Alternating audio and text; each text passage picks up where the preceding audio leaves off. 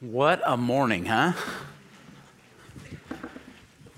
That was beautiful and encouraging and refreshing, and I'm honestly also struck by the tension of what we just prayed for. And isn't that all of life, where we are in one moment grieving tragedy and loss and struggle, and at the other moment celebrating life and hope and joy. I was actually talking to Chris and Stephanie Teague this morning. They helped lead us on Wednesday at Evensong, and we were learning about lament, and we were just real quickly just kind of talking about 2021, and here we are getting to the end and looking forward to Christmas and all of that. And they said, I guess this is going to be a hard year, end of the year, isn't it? I lost my mom in March. And I just thought, yeah, that's going to be really hard to celebrate Christmas without her. And yet, all four of our children had a baby this year. And so we've got, great loss and great gain all at the same time. And there's room for all of that. I think that's part of what we were learning on Wednesday is that there is room for grief and for great joy intermingled. So I hope if you didn't get to experience Evensong, we've got that recorded. Love for you to get to see that. Well, all right, we are in week 3 of our Advent study. And so I want you to have your Bible handy. We've been saying that we're not studying like one particular passage or book, but we're doing much more of a topical survey and looking at some of the themes of Advent. So I'll get to that in just a minute. And I would also say, if you've got an outline and online, we've got outlines there that you can download those or print them out. Today might be a day where you have your pen ready, because I'm going to give you a ton of scripture references. And I fully expect that you'll need to go back and spend some time just in your own study and devotional time looking at these passages. So off we go. Just want to remind us, Advent, as we said in week 1, is a season we celebrate and a truth we proclaim. And that truth revolves around a person, a historical person, the person of Jesus. And we said our key passage for this whole series comes out of 2 Corinthians 4, 5 through 7. Paul writes this, "For what we proclaim is not ourselves, but Jesus Christ as Lord, with ourselves as your servants for Jesus' sake.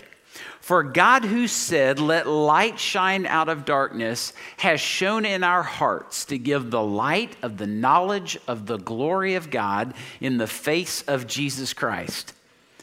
But we have this treasure in jars of clay to show that the surpassing power belongs to God and not to us." So we're learning about this treasure that we have in the person of Christ, and we're looking at the properties of this treasure, some of those qualities that we get to enjoy having entrusted our lives to Him. And it's been a sweet few weeks.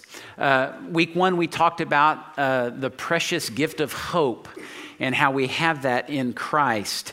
We talked about hope being patient endurance amid life's futility while waiting for the redemption that is yet to be seen. We also talked about it being a confidence in the return of Christ while uncertain about its timing. That's a quality of hope that we all experience. And then in week 2, last week, Jeff took us through joy, and what an encouragement last week was. He mentioned a definition that John Piper came up for joy, a good feeling in the soul produced by the Holy Spirit as He causes us to see the beauty of Christ in the Word and in the world and in our lives. And specifically, I loved a statement that Jeff made about joy in just everyday life, he was referring to Paul. He said, Paul surrendered the life he had apart from Christ for more joy, not less. And isn't that often the dilemma if you can think back to whenever it was you came to Christ, wasn't that one of the dilemmas? Like, what am I going to lose by giving my whole life to Christ and trusting in him? And in reality, as we look at Paul, we see that he gave up everything for more joy, not less. That's what God offers. So this week, we're going to talk about love. Jesus, of course, is the source of joy and the source of hope. And as we come to this subject of love, we're going to see that love is actually the source of joy and hope. Whoop. Let's get that candle going there. There we go. When you think about love, I'm sure you might think about it in a lot of different ways. We use that word very frequently, often thoughtlessly. We just talk about the things that we love, right? And what we're saying is we really appreciate something, we really value something, we really enjoy something. But today we're going to go much further into that subject. We're going to really try to understand as best we can a biblical perspective on love. Ultimately, the love of God is the reason that we have any meaningful sense of hope and joy. And then next week, we're going to talk about peace. To have those things in the midst of a sin-wrecked world, you got to have love. Without it, those other things are hard to find. It's interesting, throughout history, you've had people, and we see this in our Old Testament, we see it in our New Testament, you see people waiting for God to intervene in the midst of all this brokenness to bring what the Bible refers to as a new heaven and a new earth. Love is instrumental in those things happening, but I want to point your attention to Isaiah 65 and 66. Again, just jot that down. There's a reference there to new heavens and new earth. And then if you go to the end of our Bible in Revelation 21, you see the description of when that actually takes place, when God ushers in the new heaven and the new earth. In 2 Peter 3, Peter was obviously one of Jesus' 12 disciples, and he spoke about this idea of waiting for this promise. He says it this way: according to that is God's promise, we are waiting for new heavens and a new earth in which righteousness dwells. And I think there could be no better description for Advent. Like, that's what we're doing right now. We're thinking about the first Advent, God fulfilling his promise by bringing Christ as he said he would, but then we're told there is a return of Christ. That is our hope. That will be what triggers this ushering in of a new heaven and a new earth, all things made new. And so that's what we're thinking about right now. We're anticipating that. We're excited for that, and yet we still live in a broken, sin-wrecked world, and we're holding on to our hope. We want to wait well until that happens, and I can't think of anything that helps us to better wait well than a profound grasp of God's love. That's actually what Paul prayed for in Ephesians 3. So he wrote to this church in Ephesus. Those people were waiting just like we are, and here's what he prayed for them: that you, being rooted and grounded in love, may have strength to comprehend with all the saints what is the breadth and length and height and depth, and to know the love of Christ that surpasses knowledge, that you may be filled with all the fullness of God. That was his prayer for them, and that's my prayer for us today. I hope that after today, you will you will find yourself just reflecting on the love of God with great regularity. And that will be a great source of encouragement to you in the days ahead. I want to give you 3 truths today related to the love of God, all of which will help us wait well, not just in this particular season of Advent, but every day of the year. Now, I mentioned Paul's prayer just now from Ephesians 3. He was praying that they would be strengthened in order to grasp the expanse of God's love. And he's assuming there that without God's help, we wouldn't be able to grasp the vastness of God's love, right? We need his enablement. We need his help. But the scriptures speak often of this vastness. I'll mention a few passages. Psalm 33:5 says, "The earth is full of the steadfast love of the Lord." It's everywhere. Psalm 36:5 says, "Your steadfast love, O Lord, extends to the heavens, and your faithfulness to the clouds." In describing the love of God, the writer of Psalm 136 repeats this phrase, "His steadfast love endures forever." He repeats it 26 times, over and over and over again. And I think the reason that he does is because we're slow. Right? There's so much that seems to compete with that idea. And so he just says it again and again and again. His steadfast love endures what? Forever. That's vast. That's big. I can't even really fully understand it. But that's what God says about his love. Psalm 86:5, "You, O Lord, are good and forgiving, abounding in steadfast love to all who call upon you." If you have called upon the Lord, his love is infinite. You'll never get to the end of it. You have it in full every day. Now let's shift to the New Testament. The Apostle Paul writes this in Romans 5:8. God shows his love for us in that while we were still sinners, Christ died for us. So now we're getting a little more clarity about what it means for us to experience this gift of love from God.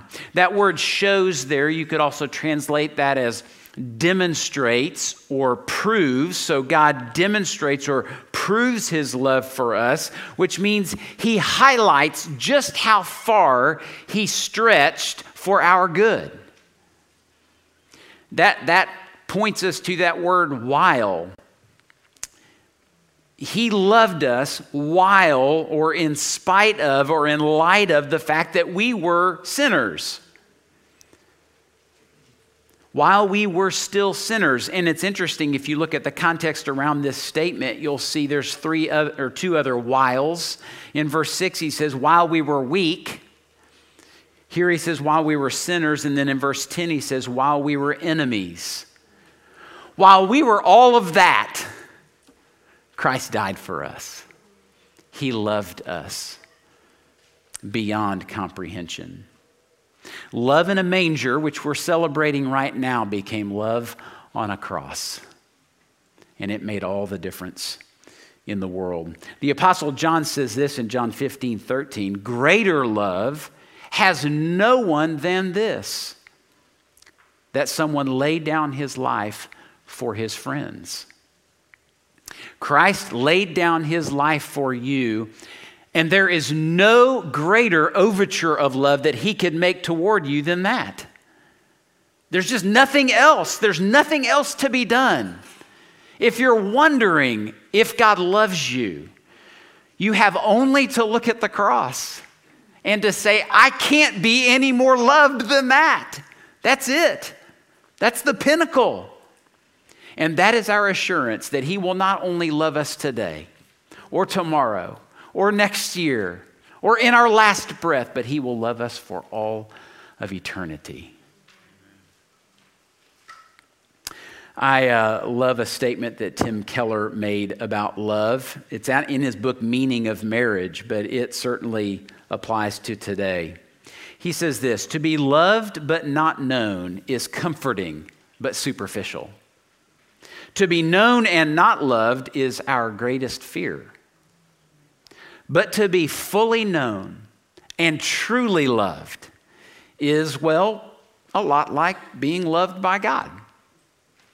It is what we need more than anything. It liberates us from pretense, humbles us out of our self-righteousness, and fortifies us for any difficulty life can throw at us.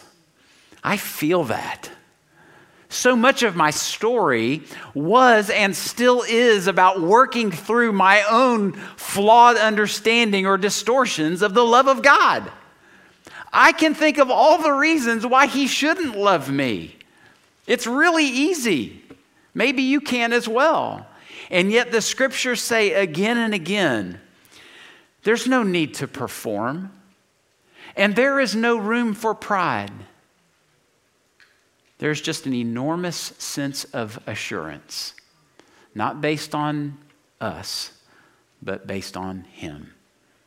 And our willingness to come to him with empty hands and just say, I need you to love me. And I know that I don't deserve it, but I need it. And that's our second truth, is you have no greater need than to have God's love in your life. He loves you more than you can fully comprehend, but that is your greatest need. I'm going to take us to a very, very familiar verse and ask you to think with me for a moment carefully about what this says. John 3:16, God so loved the world that he gave his own son, that whoever believes in him should not perish, but have eternal life. Without the love of God in our life, here's how we're described: spiritually dead and destitute. Our minds are said to be darkened, or we are said to be deceived. We walk in darkness. We're described as lost, not sure where to go next, and not sure how to get where we'd really like to go. We're said to be hopeless. That's how the Bible describes every human being who has ever lived on earth apart from God, without the love of God in their life. That's how we're described. John goes on to say in another, that was out of the Gospel of John. This is out of one of his later letters, 1 John 2:15-17. He says, if anyone loves the world, the love of the Father is not in him. For all that is in the world, the desires of the flesh, the desires of the eyes, and the pride of life, is not from the Father, but is from the world. And the world is passing away along with its desires. Nevertheless, God so loved the world that he gave his only Son, that anyone who would believe in him would not perish with the world, but have eternal life instead. God loved so that we could live. And I want to take just a quick moment here. No fanfare, no spectacular moment, no emotional draw. I want everybody to close their eyes, look down at the floor, whatever. And for a moment, I want you to think, have you ever asked God to love you that way? And if you would even say today, I realize I need God to love me this way, and I've never asked, would you just pop your hand up?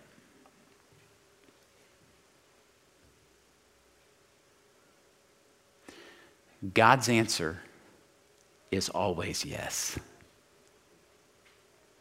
And we know that because Christ laid down his life in your place and in mine. If you want to talk about that further, I want to ask you to reach out to me or reach out to Jeff, reach out to one of our elders or staff. Just reach out to a mature, godly friend and talk about it. Settle it. Live as if you are loved perfectly. All right, you guys can look up. Now, for those of you who have the love of God in your life, there is a vital moment by moment need to do what the Bible refers to as abiding. So prior to knowing Christ, prior to trusting in him, you're just literally asking, I need to be forgiven. I need you to love me. I need to have your love in my life.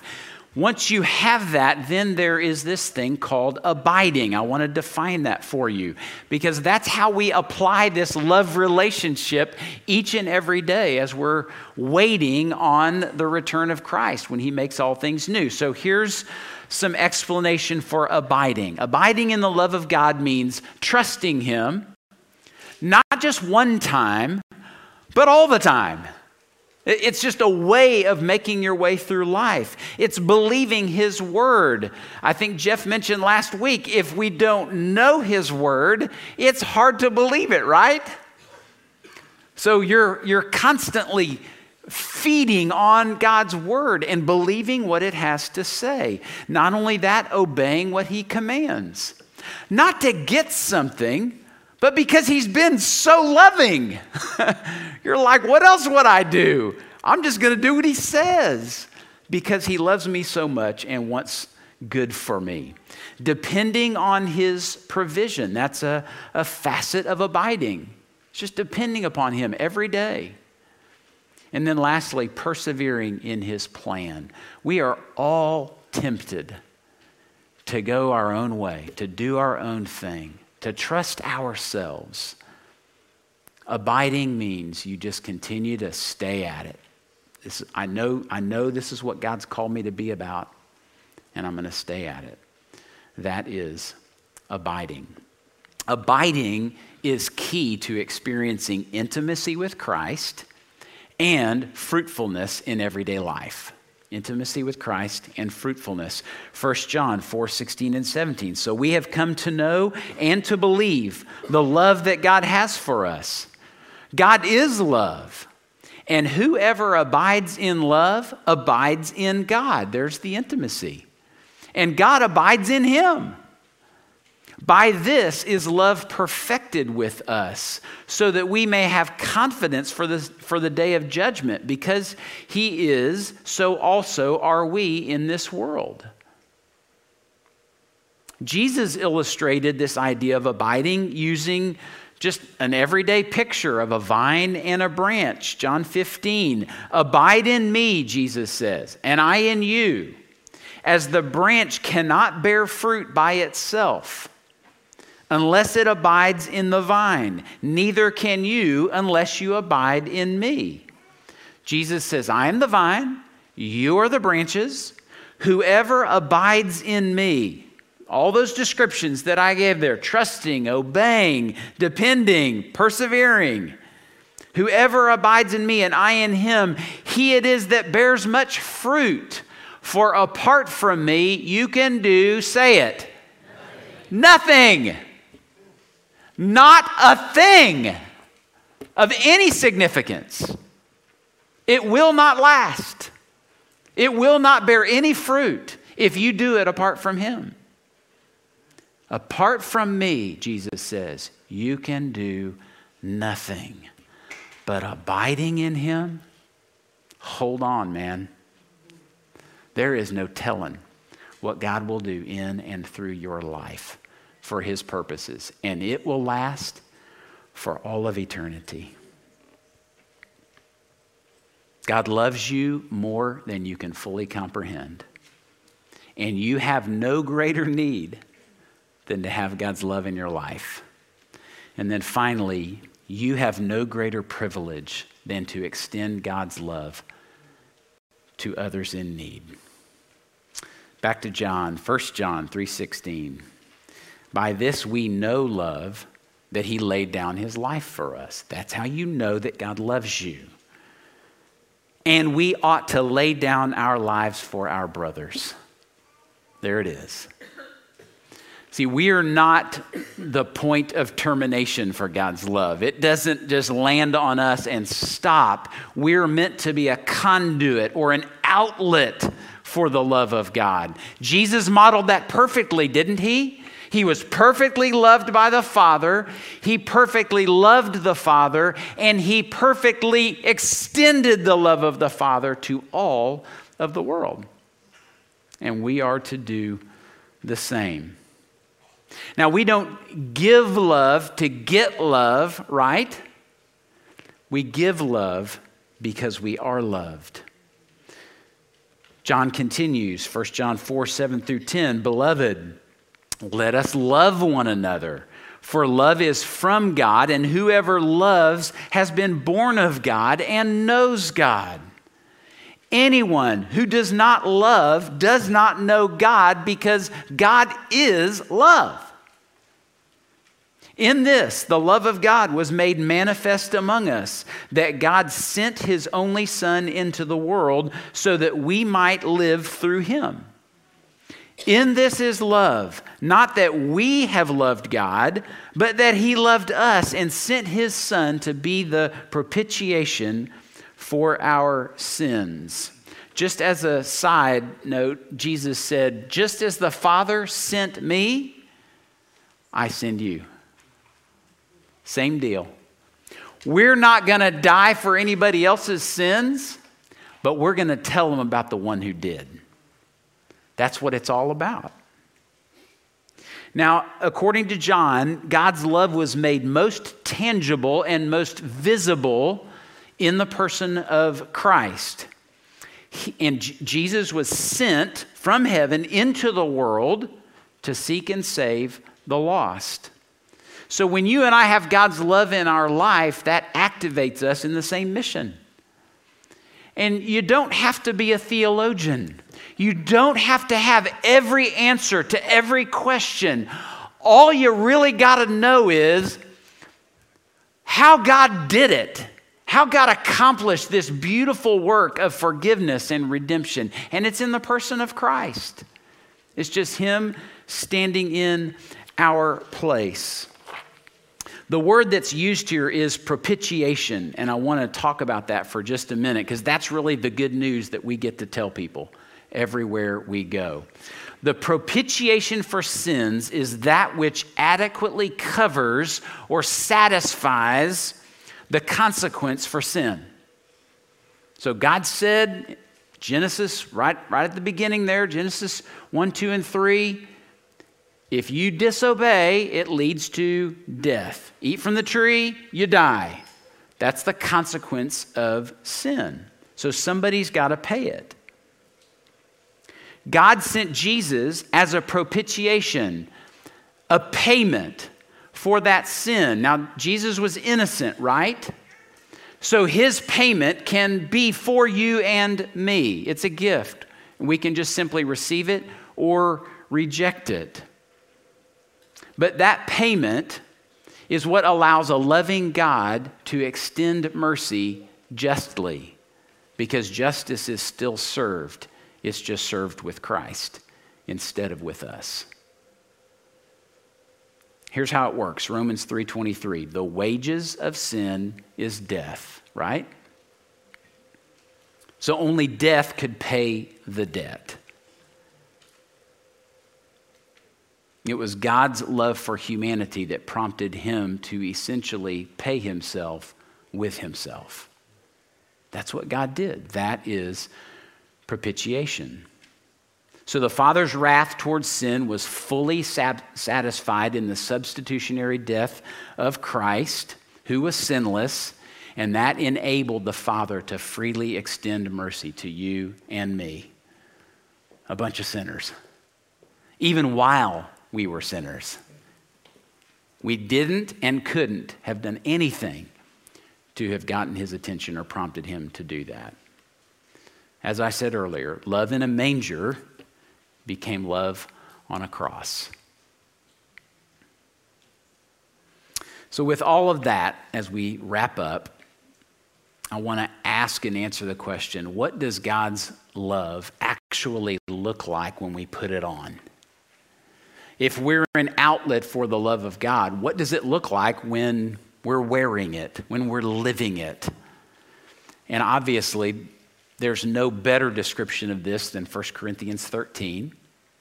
I want to read that to you, and then I want to work our way through it slowly, kind of as a so what. You know, we always ask the question, so what? What difference does everything that we've been talking about this morning, what does that make in my life? How do I apply it to my life? So I'm going to give you an opportunity to invite God to help you apply it to your life in some particular way. So first of all, let me read from 1 Corinthians 13, 4 through 7. This is the description of love as it works out in your life. Love is patient and kind. Love does not envy or boast. It is not arrogant or rude. It does not insist on its own way. It is not irritable or resentful. It does not rejoice at wrongdoing, but rejoices with the truth. Love bears all things, believes all things, hopes all things, endures all things. I love the beginning of verse 8. Love never ends. So I want to give you an opportunity. I'm just going to work back through each of those descriptions. And I want you to ask God, first of all, thank Him that He loves you more than you can even comprehend. You might just say again, just confess to Him, Lord, I need you to love me, probably more than I even understand or appreciate. And then, Lord, I want to be an outlet for your love to all who cross my path. So help me, show me how I can better love the people around me. So here we're going to work through it. First of all, love is patient, willing to wait on the process of others' progress. That can be challenging, can't it? But being patient means you're willing to wait and allow others to have space to grow. Love is kind. Kindness seeks the particular good of another. So it's not just this generic, broad stroke kind of, I just want to be kind. It's noticing need and being willing to meet that need in a very particular way. Love seeks the particular good of another. Love is not envious. It's actually glad for the good fortune of others. Love doesn't think that, well, that ought to be mine. It actually says, I'm so glad it's yours.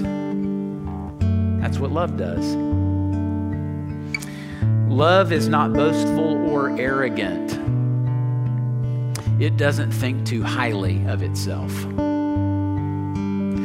It's amazing. It's often in our insecurity that we gravitate to this. Somebody who's really full of themselves probably thinks very little of themselves, truly.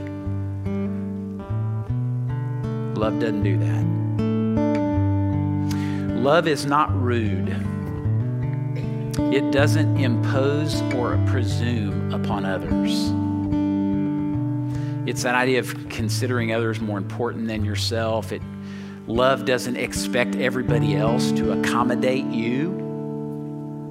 It's saying, I want to accommodate the people around me. And that goes to the next one. Love doesn't insist on its own way. Love is glad to defer to others. It says, yeah, let's do it your way. Doesn't have to be in control. Love is not irritable. Man, lots of opportunities for application there, right? I'll tell you what, for me, this is a good one. Love doesn't have a short fuse, right? So maybe I need to be aware of how quickly I get fired up. Love is not resentful. It doesn't hold a grudge, and it's quick to forgive. Is there anybody that you need to forgive? Love is your only hope of extending that to somebody else who's hurt you.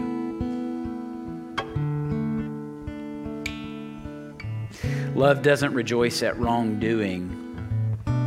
It doesn't celebrate what God prohibits.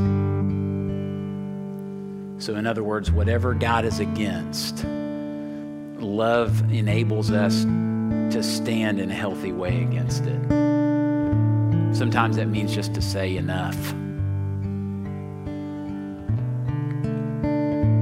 Love rejoices in truth, celebrates when truth prevails. There's been so much confusion and conflicting opinions and attitudes about everything under the sun. And I'll tell you, I've adopted a phrase: truth is our friend.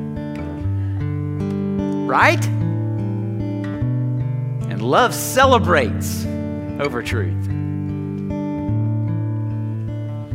Love bears all things, which means love puts up with setbacks.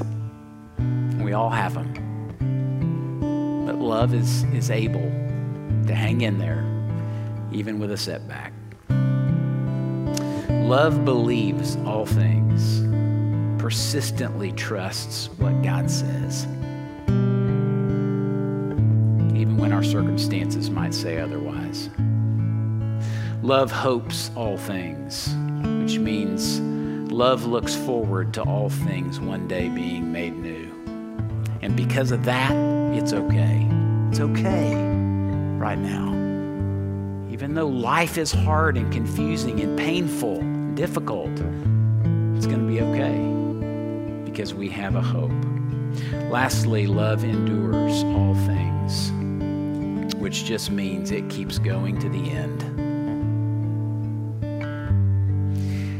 How would God like to grow love in your life?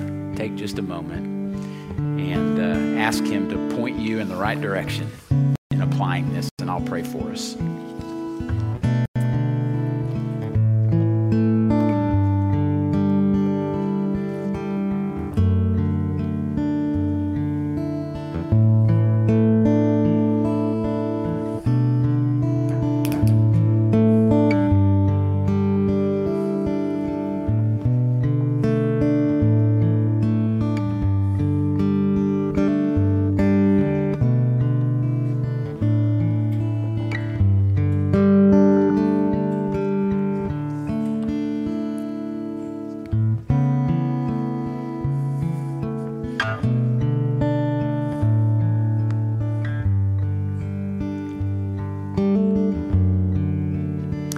Father, we say to you, we're so grateful that you love us so fully and completely, infinitely. We want to understand the vastness of the love you have for us. We thank you for that. Lord, we need it. And help us to see and recognize and address that need in us with you. And then, Lord, would you make us beautiful outlets of love to the world around us, whether that's in our own home, across the street, around our city, or wherever we cross paths with others. May they encounter the love of Christ in us. We thank you. We praise you. You're worthy. Pray that in Jesus' name.